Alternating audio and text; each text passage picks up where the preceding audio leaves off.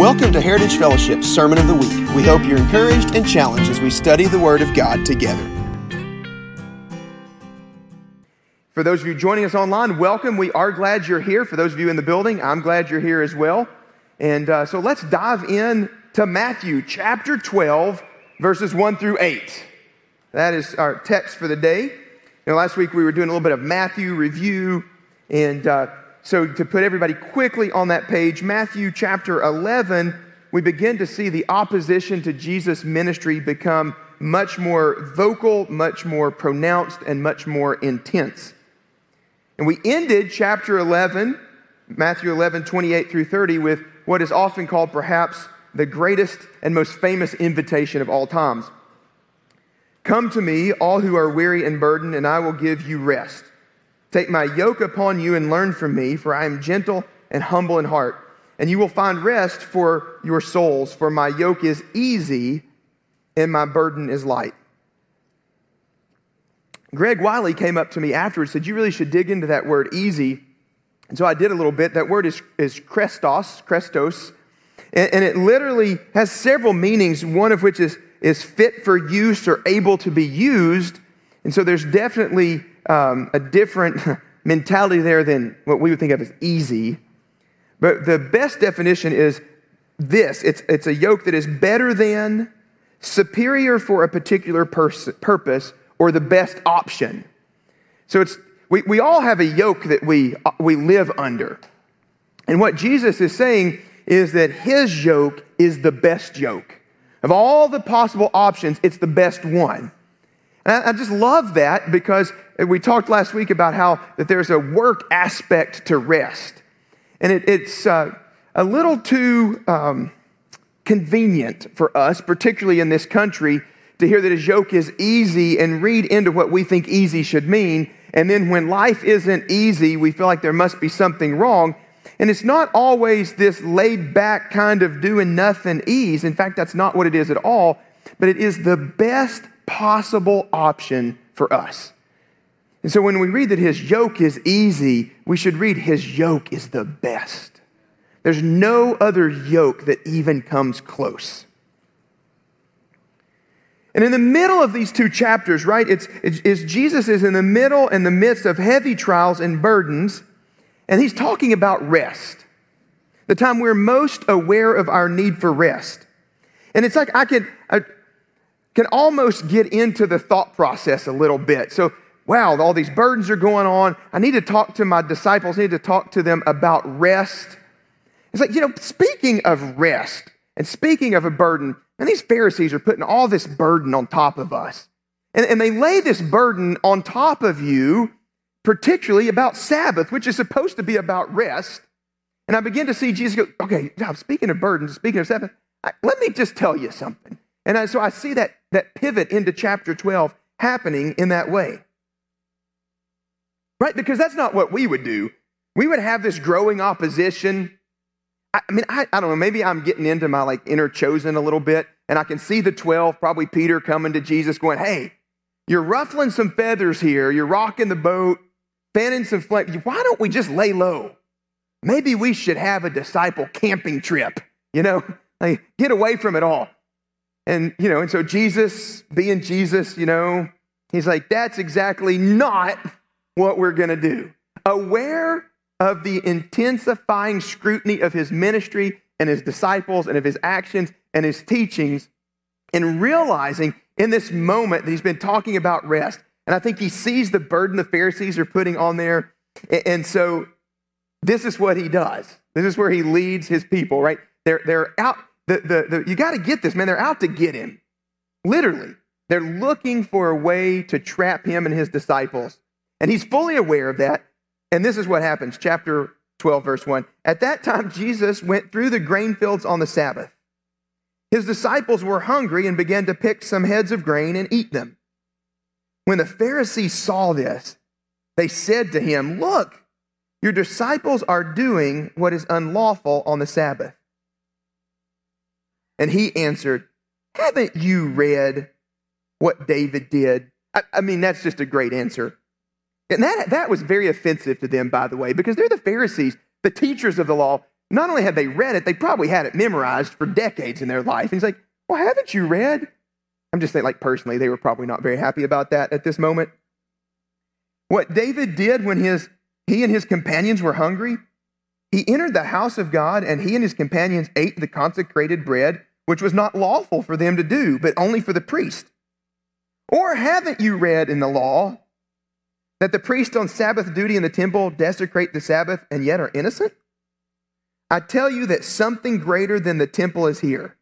If you had known what these verses and what these words mean, I desire mercy, not sacrifice, you would not have condemned the innocent. For the Son of Man is the Lord of the Sabbath.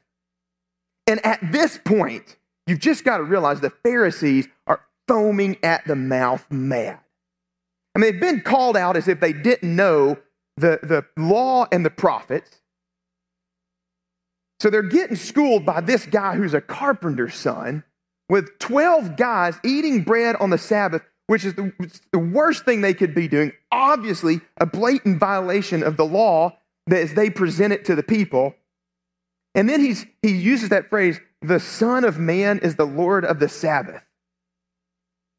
The desire to kill Jesus in that moment was so strong. And Jesus knew that and was not afraid to speak the truth. So what exactly about this was unlawful, by the way? I mean, do you read that and you're like, dude, Jesus, your peeps are stealing bread. I mean, like, when we follow Pastor Jim around Walmart and watch him minister to people, we're not breaking into the Little Debbie snacking on them. Like, that's not cool.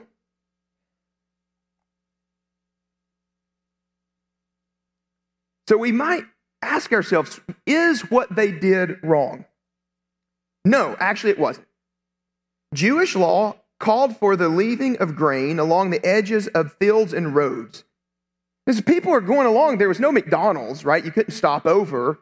And so let me just read from Leviticus 23:22. It says this, when you reap the harvest of your land, do not reap to the very edge of your field or gather the gleanings of your harvest. Leave them for the poor and the foreigner residing among you. So that there was, you got to think they're walking along the road, along the edge of a field, and there's grain that was left there on purpose. Okay, so are they allowed to eat it? Deuteronomy 23:42. If you enter your neighbor's vineyard, and this is fascinating. This is just absolutely fascinating to me. If you enter your neighbor's vineyard, you may eat all the grapes you want, but do not put any in your basket. If you enter your neighbor's grain field, you may pick the kernels with your hands, but you must not put a sickle to the standing grain. Basically, take what you need to meet your need in the moment, but don't gather and take advantage of your neighbor. What an interesting, way back Old Testament law way of looking at community, way of being together. So I get home group tonight. It's totally cool to get a snack from the pantry. You just shouldn't fill your backpack full, right? So get 1 pack of crackers, not 12. That's what it means. And he's saying to the people there, you should have some food at your home group in case they're hungry. You're not buying them groceries for the week. And you know what? The Pharisees knew that. So it wasn't about what they did or even where they did it. It was about when. The angst came because it was the Sabbath. Number 4 on the top 10 commandments list. We all know it.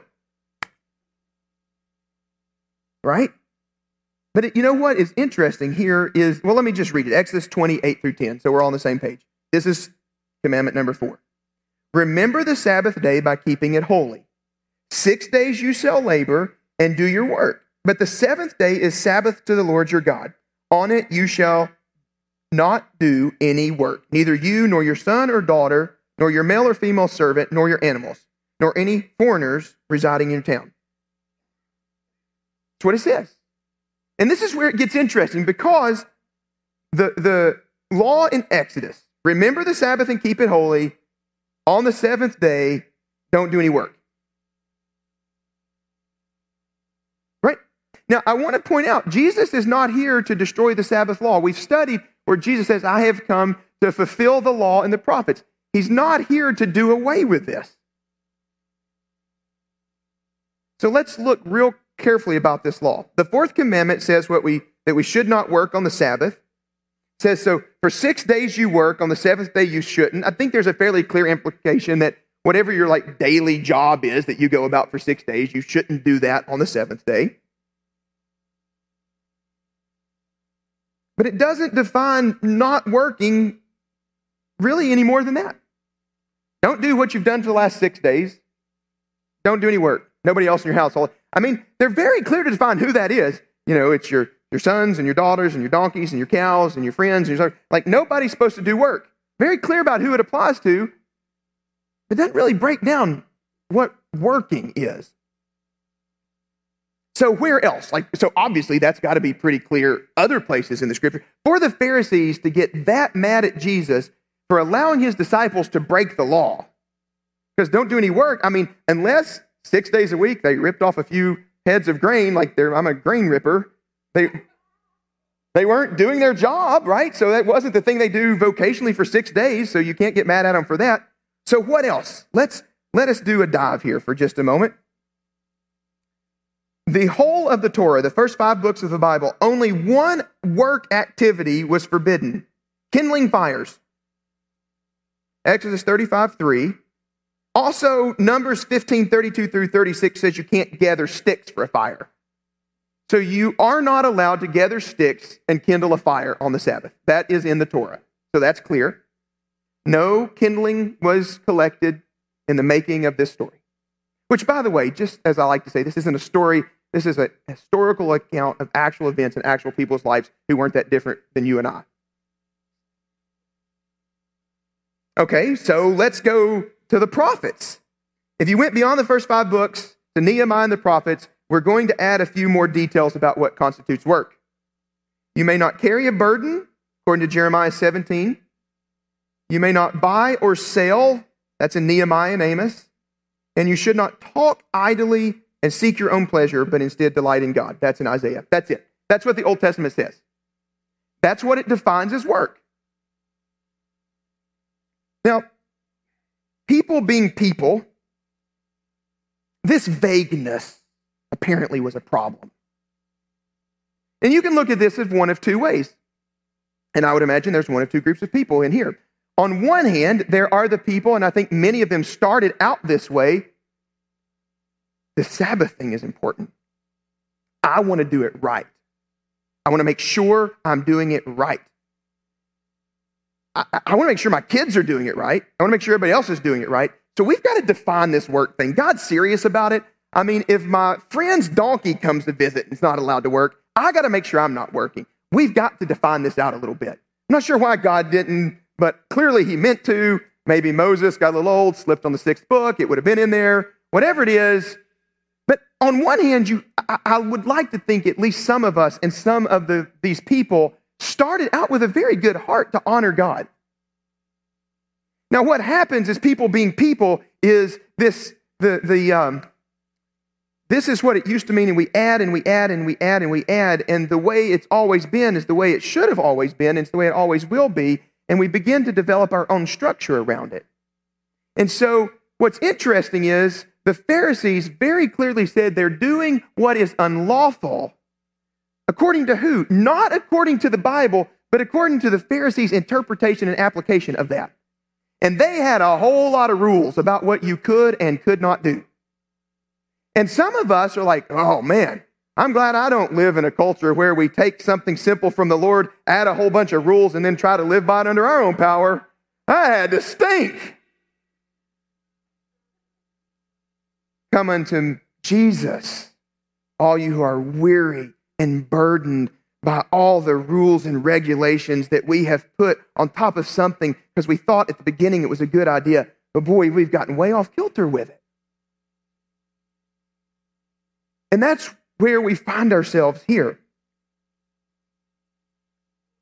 The Pharisees were experts in the law, but they had become experts in legalism. And to them, they had 39 different classes of work. And over time, they had invented this uninspired human addition to what it meant to be Sabbath and turned what was intended to be rest into more work.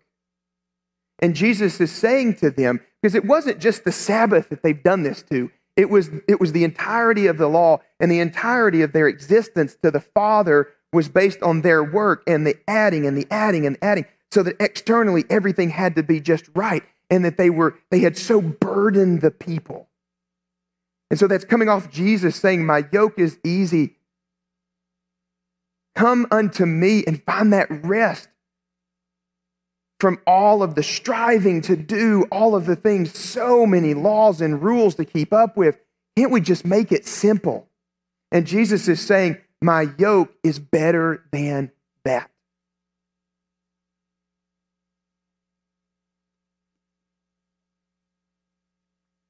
See, the Pharisees had become not just keepers of the law, but they were keepers of their interpretation of the law, and they become legalists in it. And they were ready to kill Jesus and his disciples because they broke not the law, they broke their interpretation of it. Man, we've got to be real careful when we interact with people and we're the ones that are offended. God was not offended at what they did. The Pharisees were offended for God. Man, we got to be real careful when we interact with people and we become offended for God for them. Because in this situation, God was not offended with them. His issue was with the Pharisees. And I know that we all want to be the disciples in this story. But sometimes we're the Pharisees in this story. And I don't want to write them all off as like these evil, terrible, bad people. I really think some of them meant well. They thought they were doing the right thing. They just missed it. God, help us not miss you. And I don't know about you, but sometimes when I watch The Chosen, and I'm like the Pharisee in that, and that hurts. Like some of them are like just like out for their own good. Like that's true. I think some of them were trying to do what was right, but yet somehow they missed Jesus. God, let us not miss you. See, legalism involves working in our own power. And sometimes even doing good things according to God's law, but we work at it under our own power so that we think we can earn God's favor. And the question is, well, what's wrong with wanting to earn God's favor? There's nothing wrong with wanting to be in right standing with God. The problem is that when we think we can do certain things, no matter how good those things are, we think we can do it to earn that position. It's the message of the cross that comes and says, like, no matter how good you are, you're not good enough. We can't figure it all out. But we want to be in control. We want to know that we can do it. We really want our lives to be about us. And even when we want to have the goal of being in a right relationship with God, our humanity and our flesh is so tempted to try to do it on our own. And so we have all these rules and laws, and we work at it because that defines the external.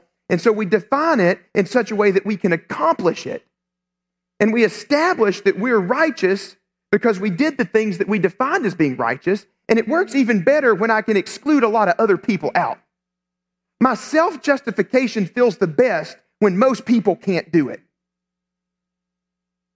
And so I come up with a system of what it means to be right with God, and then I make sure it's complicated that just enough people can join me in it so that we're better than everybody else because we do all the right things. And then we set up a system where you're trying to be like me, and you're exhausted, and I'm exhausted because we're working to do something that we can't accomplish. But in order to admit that, I have to admit this entire framework that I've established around myself is wrong, and the very thing I thought I was an expert in, I know nothing about. And here comes this carpenter with 12 guys that have no background of a fisherman there. They got a tax collector, for Pete's sakes, and he's the one telling me that I need to follow him? And I'm so offended in my flesh that I'm blinded.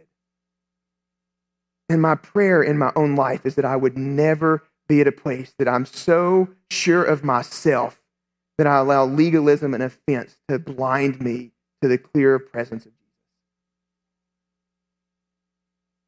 And that happens to good people who want to do good things for a good reason. It's not just evil world dictators and founders of social media platforms who are, thanks, I appreciate that. I'm only 80% kidding. And so it's not that we set out. I mean, nobody paints, what's the Hebrew word for legalist? Let's name our child that. Nobody sets out in the morning, I want to be a legalist today. I want to make sure nobody can do anything good enough for me. It just happens as our flesh is allowed to grow.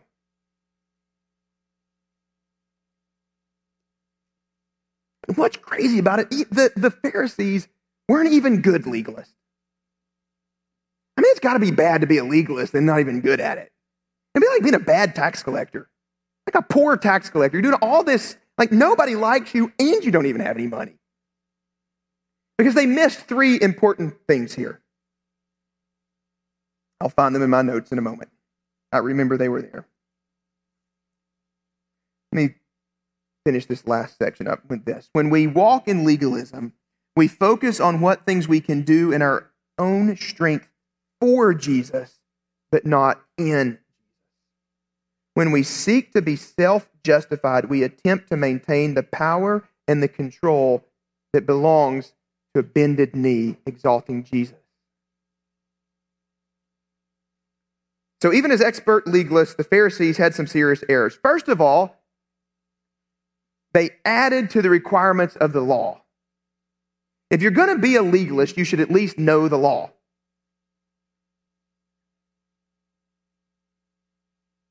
Second, they ignored the exceptions to the law. If you're going to be a legalist, you should at least know the exceptions to the law. And third, they missed the heart of the law. Well, the Pharisees missed the heart of almost everything. And that's what happens when you're a legalist. That's what happens when you're trying to be self-justified. We know we can't change our own heart. We are aware oftentimes of how hurt and broken and impotent we are in our hearts. So we've established this system. And so that's an intentional miss. You have to miss the heart to be a legalist. Okay, so I just want to be clear that Jesus is in the right here, just in case you wondered. He was not allowing his disciples to actually break the law. In case we had to clear that up, Jesus was right, the Pharisees were wrong, in case anybody was confused about that.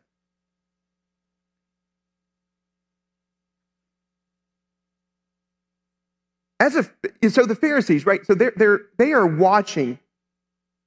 Like, they weren't there to find out, for the most part, at this point, they weren't there like, wow, Jesus might have something good to say. They were there to trap him. They were following him around looking for reasons to destroy him. As a free aside, when we relate to other people and our sole reason for listening to them is to figure out how to destroy them, that is not a relationship. The Pharisees did not want to understand Jesus. They did not want to hear him for anything else but to determine ammunition to shoot back at him.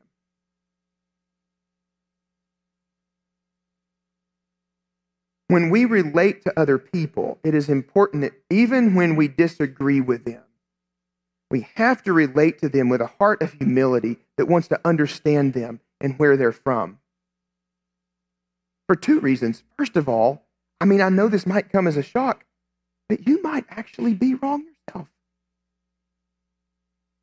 What if the Pharisees accepted the possible notion for just a split second that they might be wrong and related to Jesus in a way that said, we would like to understand what you're telling us just in case we don't have the whole story? What if we related to each other with that same grace and humility?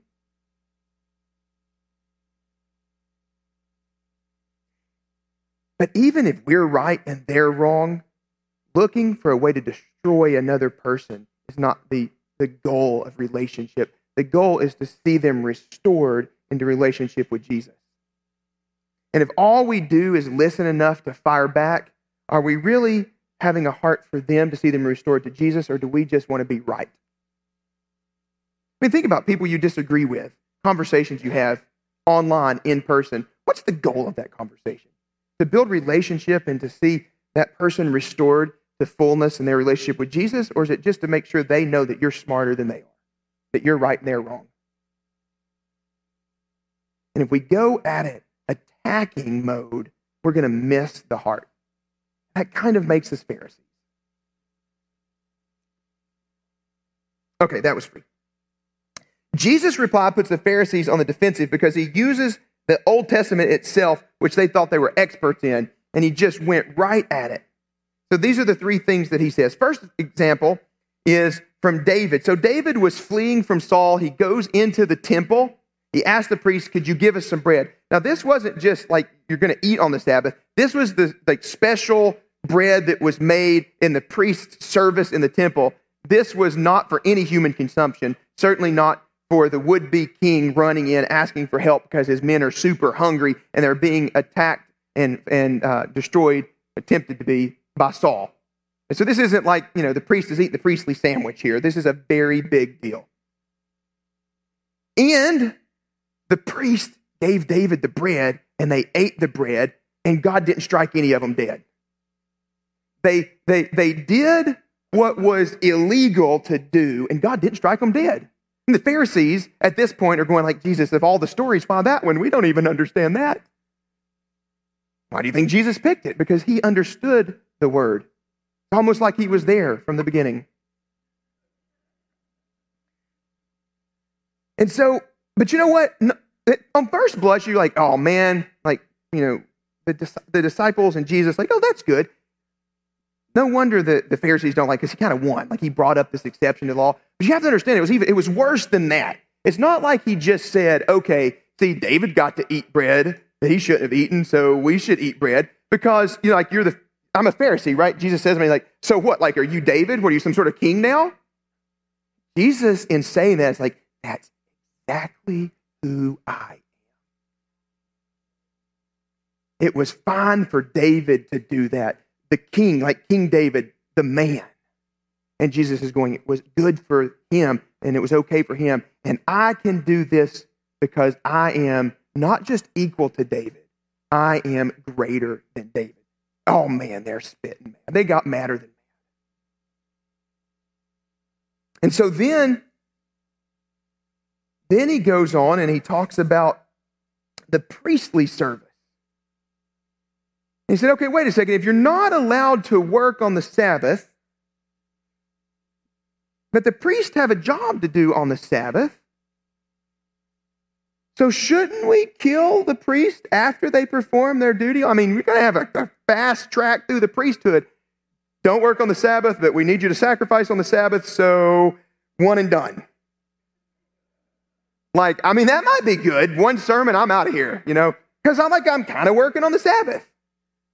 Maybe that's why we're doing bivocational, just in case. I have another job during the week, so I could preach on Sunday. But these guys had the priestly job during the week and the priestly job on the Sabbath. They were doing that. So what gives, Pharisees? Shouldn't they be killed?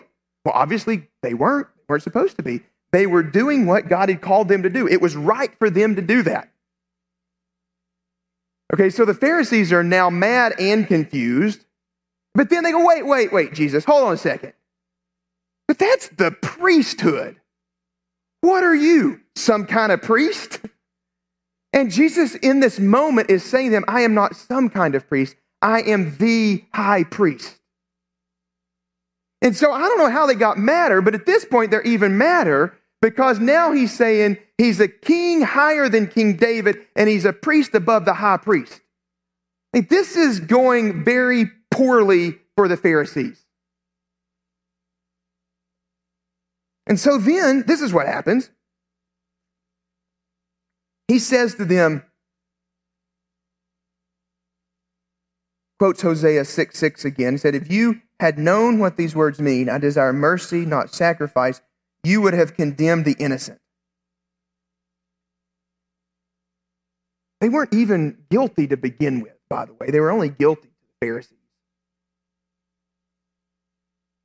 Basically, what Jesus is saying, if you would have just not read and memorized the law and the prophets, but if you had sought to understand, then you would have known.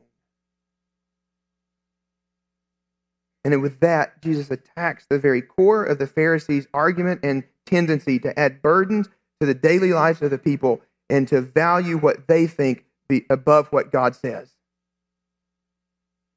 Right? And then, as if that wasn't enough. Verse 8. For the Son of Man is the Lord of the Sabbath. See, even the title, the Son of Man, is a very Christologic title. He takes the title basically saying, I'm the Christ.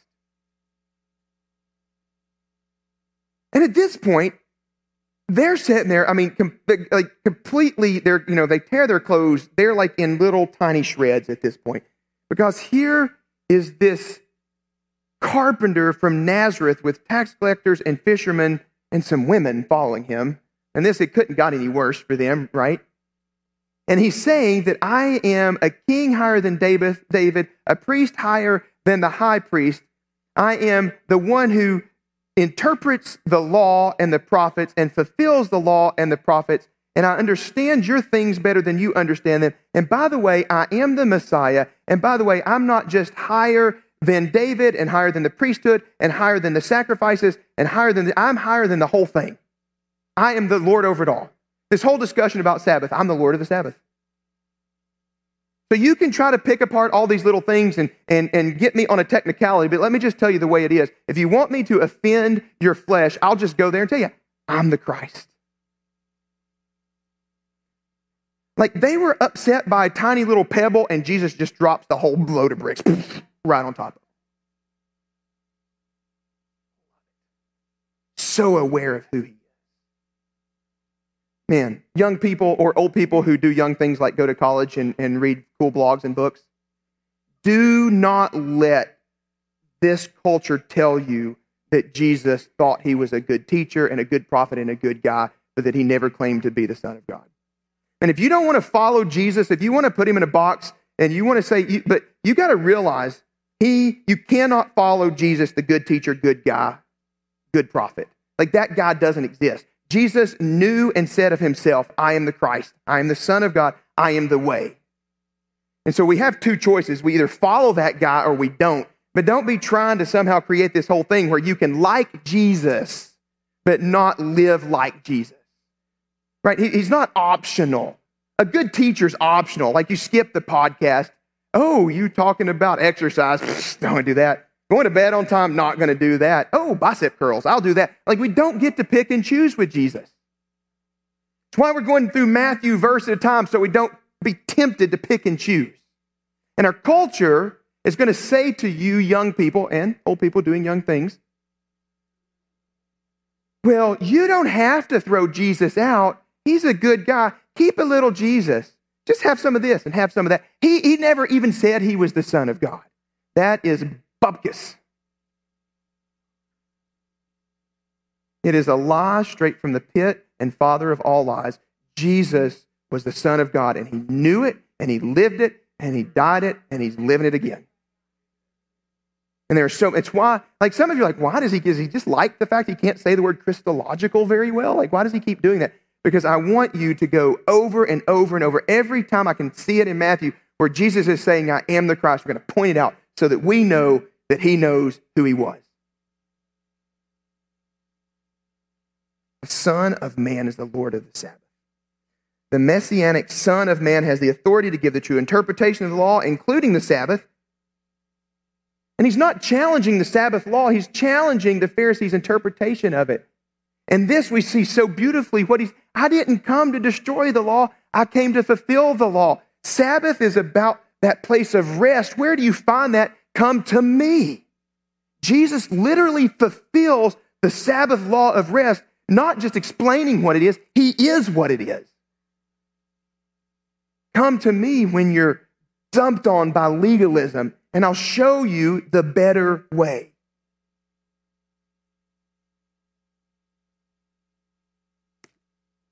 Worship team, if you guys would come back. We're going to conclude here. And I think some of you hopefully are going, wait, conclude? Like, Sabbath thing sounds good. Tell me how to do it. Like, I mean, really. What day of the week is it? Saturday, Sunday? I kind of like to watch football. Can I do that on the Sabbath? Can I cook on the Sabbath? Because the Sabbath thing, it's important to Jesus. He's the Lord of the Sabbath. I want to worship him. So tell me how to Sabbath the right way. No, I'm not going to. That's the point. This passage isn't about what the Sabbath is any more than to say the Sabbath is Jesus. But the point of it, this is a passage about Jesus' authority and about legalism, about relationship versus legalism. This is a passage about Jesus knowing who he was and being unafraid to live and die and then go on living as who he knew he was. And we were talking about the Sabbath. And Sabbath's a great thing. God created it, the Sabbath. Jesus participated in the Sabbath. But the Sabbath, just like all spiritual disciplines, are impotent, powerless, useless, if done in a legalistic, self-justifying way. And it would be so easy for me to stand here and talk about the importance of the Sabbath and kind of come up with my own quasi-legalistic version of that to try to hem you in. But I don't want to do that because Jesus didn't do that. Should you figure it out? Maybe next week we'll talk about some just real practical functions of the Sabbath and what that can look like and what that can mean and how you can apply it to your life and the benefit of that. It was a habit in Jesus' life that he actually carried out. It's a good thing. But if we approach the Sabbath like it's going to save us aside from a relationship with Jesus, then we're just Pharisaical legalists. And our flesh longs for legalism because our flesh longs to be in charge. Like deep down in the humanity of our flesh is just, I think so highly of myself. Like I can do it. Just tell me how. Give me the steps. I don't care, 1 step, 10 steps, 100 steps. Just show me what I can do to make it right. And at some point, close your eyes and tell me what you see. Nothing. That's what you can do in and of yourself to make it right. The point of all of this is Jesus came. It is not about doing right. It is about right relationship with me. And it is only when we acknowledge Jesus as our Lord and Savior and we take that free will that says, I can do it my way, and say, you know what? I cannot do it my way. And we bow our knee and we say, Lord, have your way. I trust you more than I trust me. And even when I don't see it, I trust you. And even when I don't feel it, I trust it. And even when I don't like it, I trust you. And even when I'm singing, you've always been faithful and you've never left me, and I feel so left alone right now. That's what it looks like to my flesh, but I will not believe it. That's the militancy that Jesus requires of us to destroy our flesh and say, you are who you said you are. That's what it's about. And I get it. Oh, I so get it. I would be a great legalist. I mean, I went to a lot of school. I could have been a very good Pharisee, and my flesh still wants to be. It wants to figure it out and do all the right steps to get the right guaranteed outcome. But the only outcome that's guaranteed is Jesus be exalted.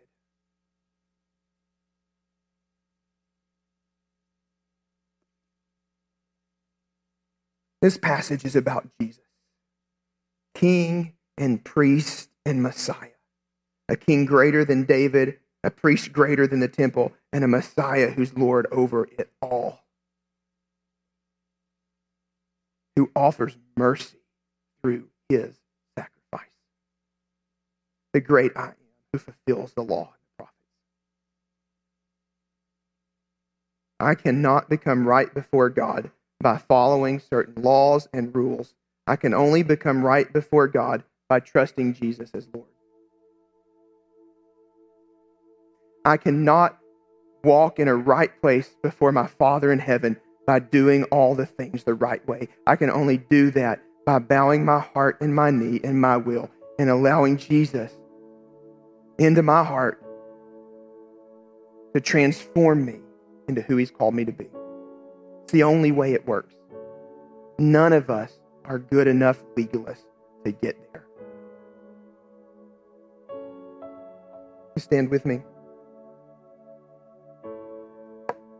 So this is what I have to say to us this morning. Jesus is here to bring rest. Specifically, rest from legalism and self-justification. Last week I said that it takes work to find rest. That's true.